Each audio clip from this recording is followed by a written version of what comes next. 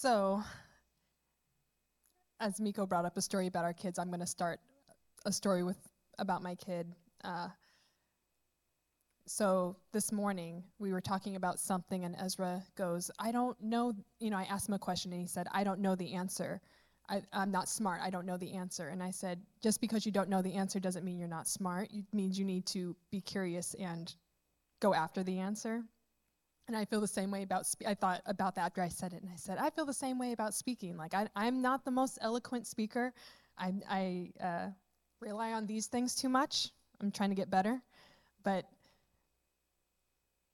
I don't know. It just felt like I needed to share that if you're feeling like, I'm not good enough or I can't do this perfectly, it doesn't mean that you're not supposed to be doing whatever you feel like you're called to do. So anyway, I'm going to pray now. Father, thank you. Thank you for always showing up. Thank you, thank you, thank you. Father, when we start from a place of gratitude, doors open up. It changes our perspective. So, Father, I pray that we can begin from a place of gratitude and a place of openness to hear your words. May what I speak be what you want me to speak. May my words be clear. And may hearts be open. In Jesus' name, amen.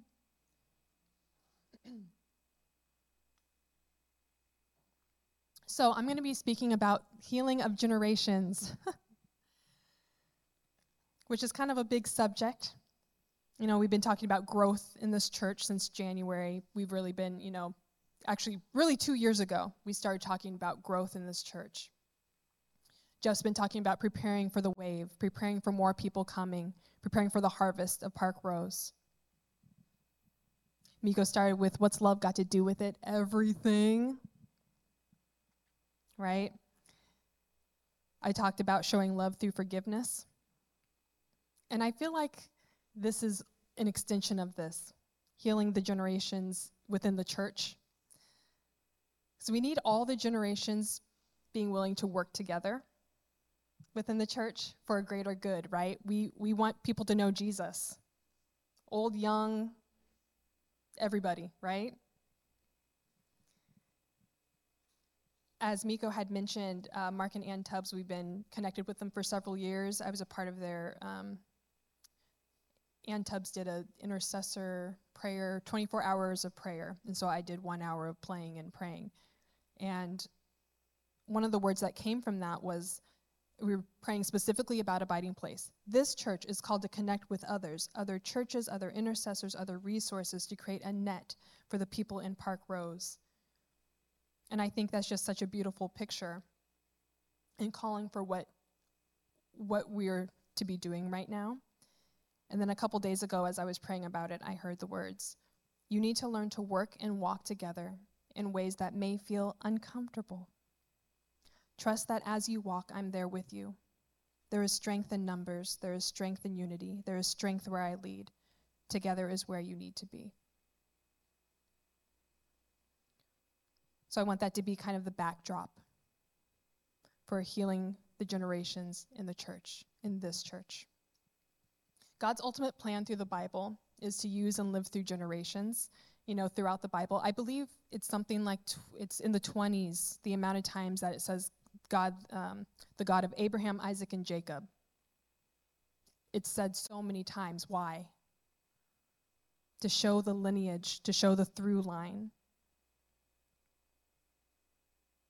The healthy thought process of a parent or an adult is to cheer on our kids, right? Like when you have, maybe you're not a parent or you're in a parent role, I guess. You want the children to succeed. As a parent in a healthy way, or as a healthy parent, you often don't hear parents say, just sit there, don't do anything. Don't succeed. We want to put our kids on our shoulders. We want them to have a better life than what we had. Again, this is in a healthy context, right? We want, as a parent, personally, I want my ceiling to be my kids' floor. I want them to go higher than me.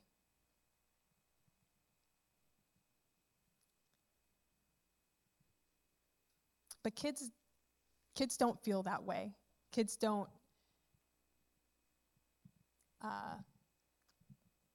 often they don't receive that. They don't youth says, I've already got this. I already know what to do. And maybe I'm speaking more to like an older child, but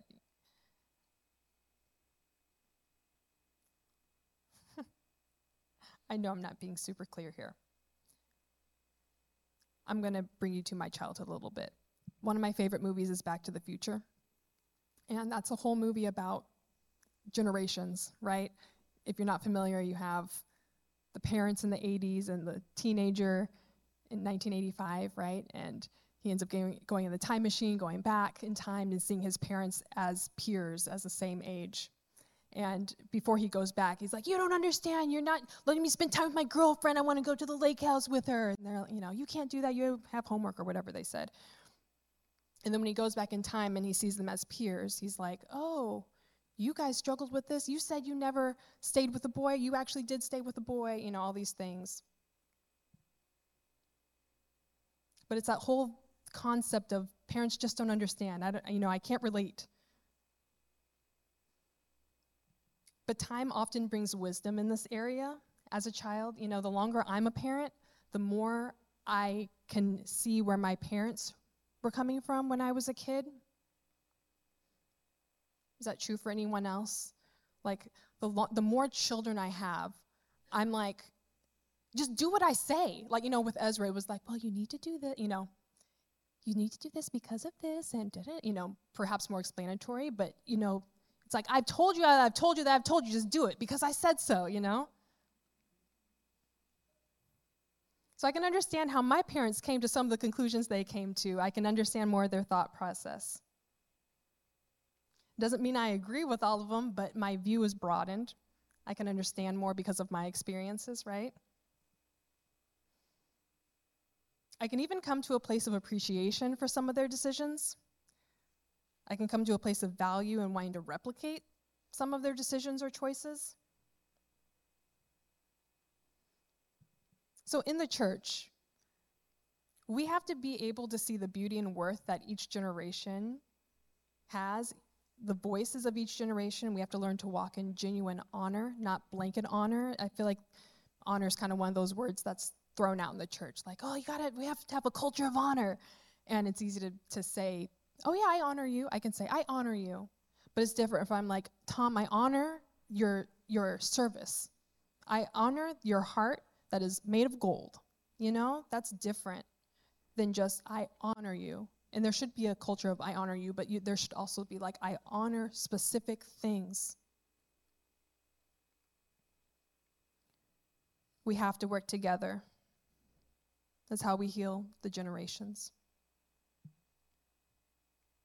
So the older generation, you guys, most of you guys, is filled with a ton of wisdom. Like, there's so much wisdom in this room. A broader worldview. You guys have lived and seen more than I have. You have knowledge from past generations, your parents, other family, generations that I don't have a touch to, I don't have a reach to, that you do. Youth is often filled with innocent, fresh perspectives, energy, discovery, wonder, and risk-taking. And the Lord had shown me like a Venn diagram, the two circles and the thing in between. And I was like, what can like all people do, right? And the three words he gave me was innovation, curiosity, and vision. Those things don't go away. Those things are for everybody. And again, a young person can have wisdom and, you get what I'm saying. Everything can be shifted, but what I really want to pull on is that innovation, curiosity, and vision is for everybody, regardless of your age. There's value in each step, in each age group, and we can't try to skip over and ignore one because we don't deem it worthy yet or worthy anymore.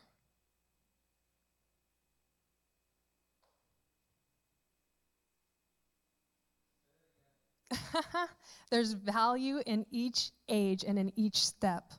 And we can't try to skip over it and ignore a step because we don't deem it worthy yet or worthy anymore. We need the mentality that we can learn and receive from anybody, any race, any age, any socioeconomic status. And I always go back to God used a talking ass with Balaam. I try to keep that in the forefront of my mind. So Balaam's going down the road and an angel of the Lord comes. The donkey sees it. Balaam, who's riding it, doesn't. So the donkey stops because he's scared. And Balaam's like, kicking him, go, why aren't you going? And, the angel of the Lord is still there, and the donkey's like, I'm not going. He ends up kicking him and telling him to go 3 times before the Lord used the donkey and was basically like, why are you beating me? There's an angel of the Lord here. And at that point, Balaam's eyes were opened. I love that example because you can learn from anybody. He learned from a donkey. From a donkey. I've never seen a talking donkey. I don't want to get that deaf that the Lord has to use a donkey on me.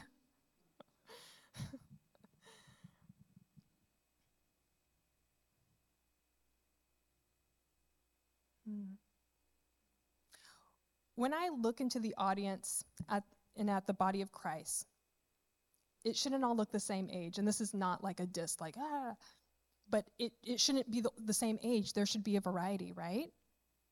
I don't think there's been active malice or anger between generations, but conversely, I feel like there's not been, we haven't been actively going after those that are not us. It's really easy to connect with someone that has your same values and beliefs and views about the world. Like, that's super easy when, you have not a yes man, but like, oh yeah, hey, we grew up in the same area? Okay, yeah. And we believe this about that, and we believe this, and we both like this food, and yeah, hey, we line up on a lot of things. That's pretty easy, and those relationships are good. I have my best friend where it's like that, But what I'm trying to say is it's more difficult to reach out and find a through line with those that don't look like us, that don't think like us, that, they like to eat curry and you like to eat, I don't know, McDonald's. You're like, where are we going to? Yeah, right. It takes way more work and intentionality to reach out to others who don't reflect us back clearly. It takes way more work. But it's worth it. So it's difficult to put other people in our community on our shoulders and want better for them if we don't have love, right? We have to have love being our propeller, our engine that drives all of this. It doesn't work without it. The only way it works is to be rooted in the love of Jesus.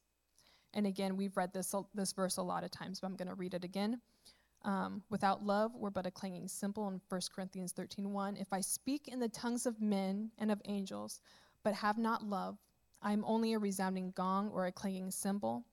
If I have the gift of prophecy and can fathom all mysteries and all knowledge, and if I have faith that can move mountains, but have love, I am nothing. It's imperative that love is the bedrock to healing relationships. It's imperative. We have to learn to work together to see the value and beauty of each of us.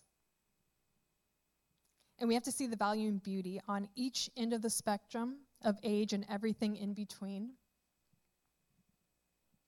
We need to see the similarities and not get stuck on the differences. Because there's a lot, we're all unique. We all have a lot of different likes, dislikes, desires. I love the quote by Joe Cox, "We are far more united and have far more in common with each other than things that divide us." And that's super true. So Miko and I, thanks to Patty, have been on a binge of, well, we're done now, but of Light and Magic. It's a show on Disney+. And for anyone who is a Star Wars fan or a special effects fan, I highly recommend this documentary. It's amazing. It starts with Star Wars and how Industrial Light and Magic, the company that did all the special effects, how that all started, which is super fascinating. So, you know, each episode goes starting from Star Wars on, and one of my favorite episodes was about Jurassic Park, one of my favorite films, and it was at a crux, so I believe this was probably like in 1992. And you have one building that's all the like the practical effects, the people that do the stop motion and like build the actual physical models of the ships and all of that. And then you have in another building, you have the newcomers doing the CGI computer graphics. And you know, it's just at the beginning of computer graphics actually being used in film, right? And so there was this whole, you know, in the practical effects place, the one guy who was the stop motion expert did all these test films of the dinosaurs, and they were looking really good, and you know, he's all excited because he loves dinosaurs and he did all these films. And this other guy over in the CGI was like, I wonder if I could make a 3D model of the dinosaur. Like, it's probably not going to look good, but let me just try and see. And so he built it up in the computer however they do it and put the skin on it and just had it like walking, you know, just as an example, and showed Spielberg, was he the producer, the director? And Spielberg took one look at that and was like, that's how we're doing the film. That's amazing. That looks amazing. And this guy over here that had done the stop motion was like, I'm out of a job. I've been working for 30 years doing the same thing. I have so much experience in this. This is my life. He said in the interview several times, like that kept him alive. Like he was suicidal at one point, and he was like going and being focused on this. It was his identity. It was everything. And in a day, it got shifted over here, right? So at that time, some people in this building said, okay, this is where we're headed. Let me go ahead and try to learn. Like, I don't know how I can be useful over here, but let me learn and see what skills I have that can help over here. And other people could not adjust. They were like, that's all I know. I guess I'm done.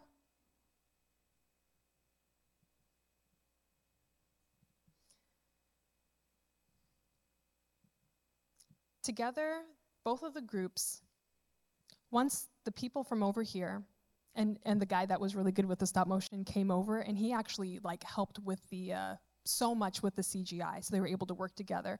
But they had to come together. The CGI people, they could get the dinosaur in the computer, but like how to make it move, how it needs to move, they needed the experience from this guy. They needed that 30 years of experience to help, and he was able to use that knowledge to help the new people. They had to work together. It was gonna look like crap if just one of them.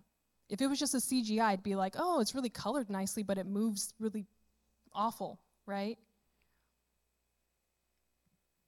That type of collaboration and bridging the gap doesn't work if one group is like if the CGI people were like, I'm better than you because I know these codes and I don't need your expertise.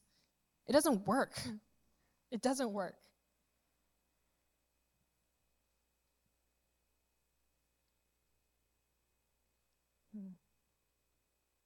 Things that can stop that kind of co-laboring of generations is as we get older, oftentimes our brain loses elasticity. It becomes more plastic, more like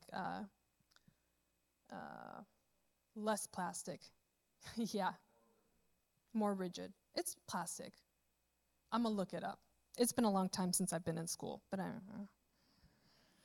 know. But again, as the longer I'm a parent, the more I can see, like, how I get more rigid about stuff. Like the dishes or something, you know? I want it done, or it really is the laundry for me. Yeah. I'm like, I have a very specific way I want things folded. Thank you, Marie Kondo. And I like things, where they should be.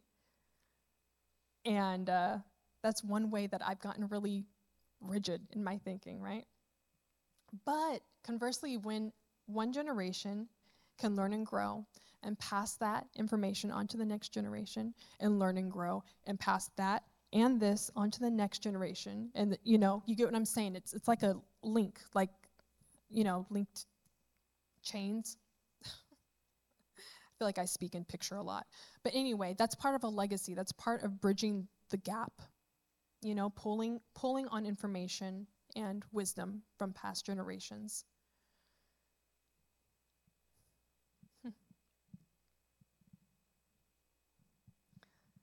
The older generations, and sometimes, all generations will touch back to their family often, and the culture and the place and time from which they came from. Back in my day, I walked up and down, uphill both ways, and in 12 feet of snow. And have you ever been around someone who's telling a story that they've shared before, right? And they laugh at the same parts, and you eye roll at the same parts. One of the stories in my family was my grandparents getting married. So I asked my dad about this week to get the tea. But so my grandma's family didn't approve of my grandpa and his family. They thought they were better than them. So my grandparents went off and got married, and they brought an unreliable cousin as the witness who was never telling the truth because they were like, no one's going to believe him.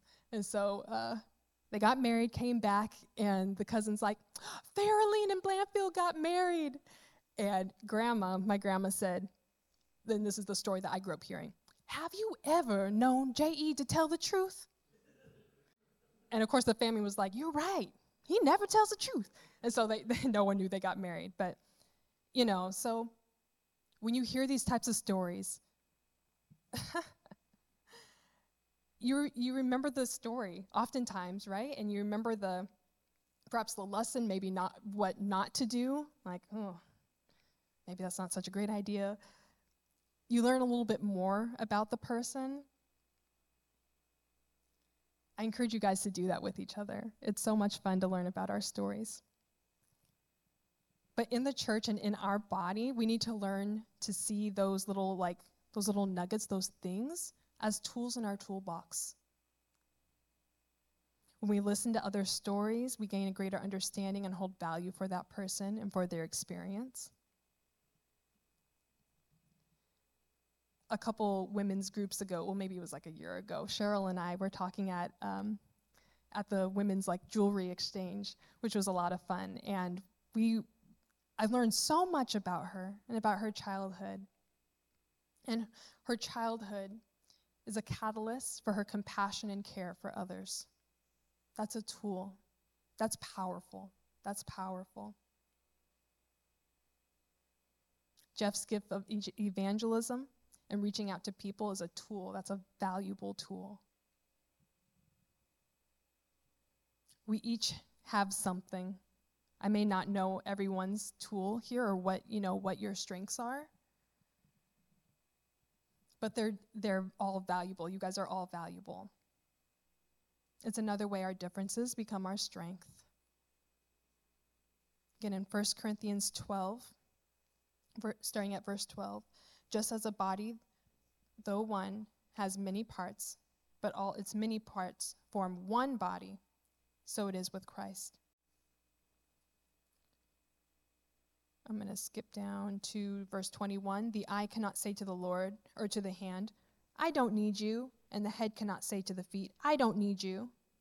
On the contrary, those parts of the body that seem to be weaker are indispensable, and the parts that we think are less honorable we treat with special honor.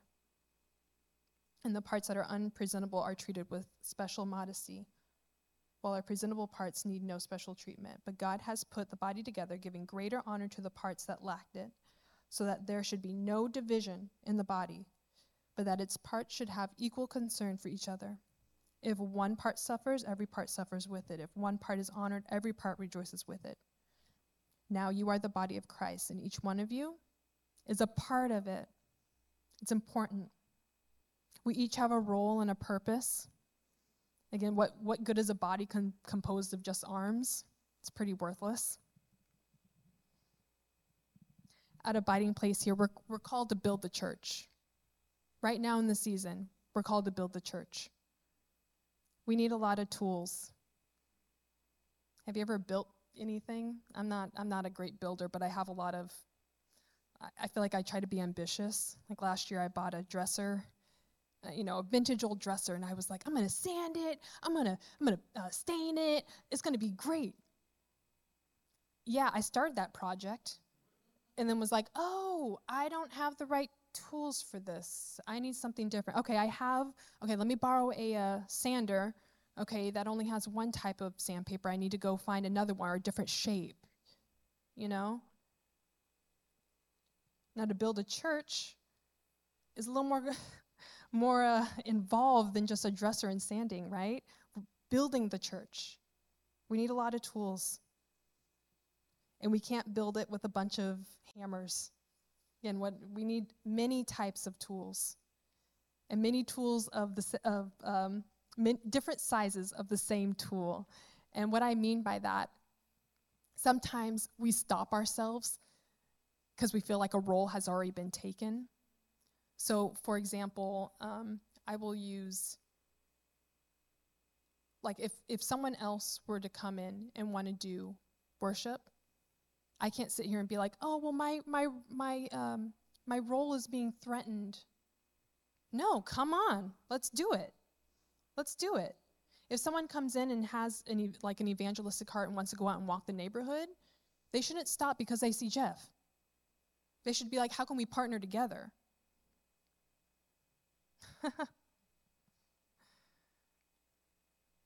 There's no one size fits all in the kingdom. God has called us to build his church.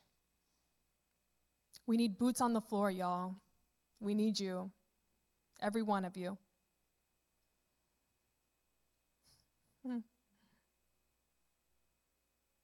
We're not in competition with each other. We should be each other's biggest cheerleaders, right? Isn't that how healthy families are? Like, when a kid succeeds, wins a trophy, like the parent's not like, well, I got one when I was a kid, big whoop. Like that doesn't happen in a healthy family, right? We're going for health here. When someone wins, like we're like, yeah, you won, I win too, because when you win, I win, we win, woo! We're all in this together.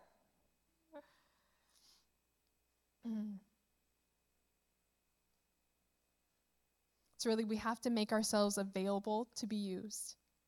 And working well with others is critical, just like love.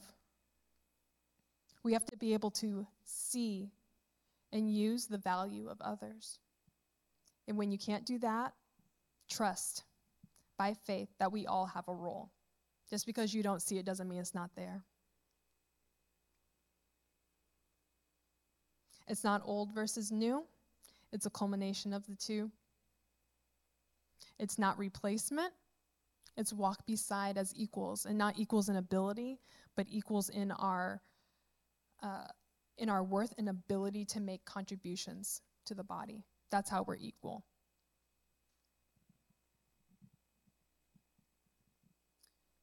So I want to end with some declarations. So if you guys can repeat after me. I am not too old to make a difference. I have not missed my opportunity to make a difference. I can speak life into others. I am loved, so I can love. I am empowered, so I can empower. More for others is more for me, too.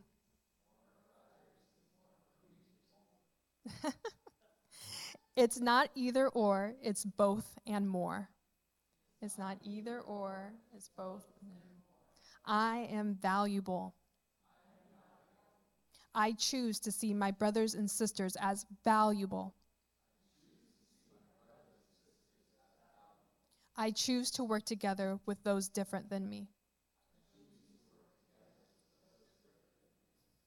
Yeah. It's going to be work, you guys. I'm not going to front. Uh, but I really feel like that's the season that we're in, is to start being a bridge builder to the other generations. And I just encourage all of us to stay open and curious, keep that love dial all the way on. Don't shut that off. Don't let anything shut it off. Yeah, Miku, you have something?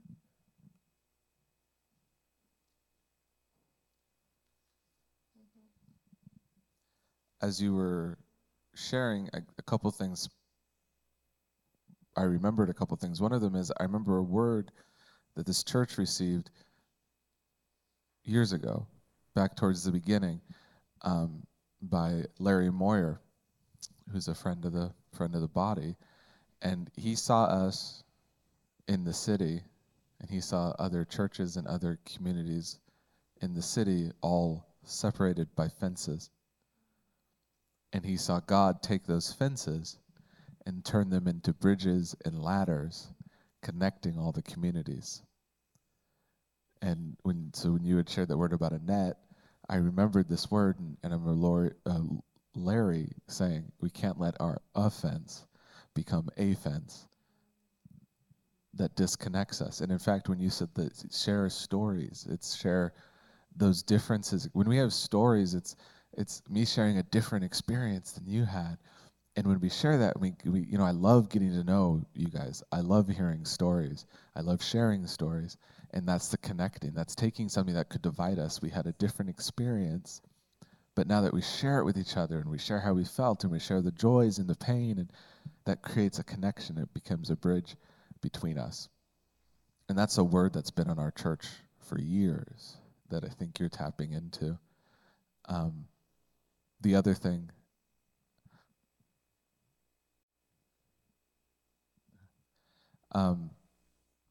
that I thought of was talking about not being finished yet, but also talking about just naturally, as we age, we get more rigid. We get less elastic. We can agree on that word, right? And I just got a picture of leather, because leather has to be maintained. If you don't maintain leather, what happens? It dries up and it gets rigid and it's no longer flexible. But how do you maintain leather? You oil it. So you get balms, and you rub it and you massage it. Back in the day when they had wineskins made from animals, and you read in the Bible, you need a new wineskin. If you put new wine in an old wineskin, it'll burst because it can't breathe. It can't move as the wine off gases, so it'll burst. Well, there is a way to renew an old wineskin. And I've shared that before. Does anyone remember how you renew an old wineskin? You soak it in water, you massage oil into it, and you bash it against a rock. Sounds fun. Yeah. And so it's one of those silly prayers when you say, Lord, help me. Lord, make me flexible. Because you better hope you're not too rigid, because you're about to get dunked in some water, get some oil massaged in you, and bashed against a rock. But I'll tell you, the water is the word, the oil is the spirit, and the rock is Christ. Amen? Yeah.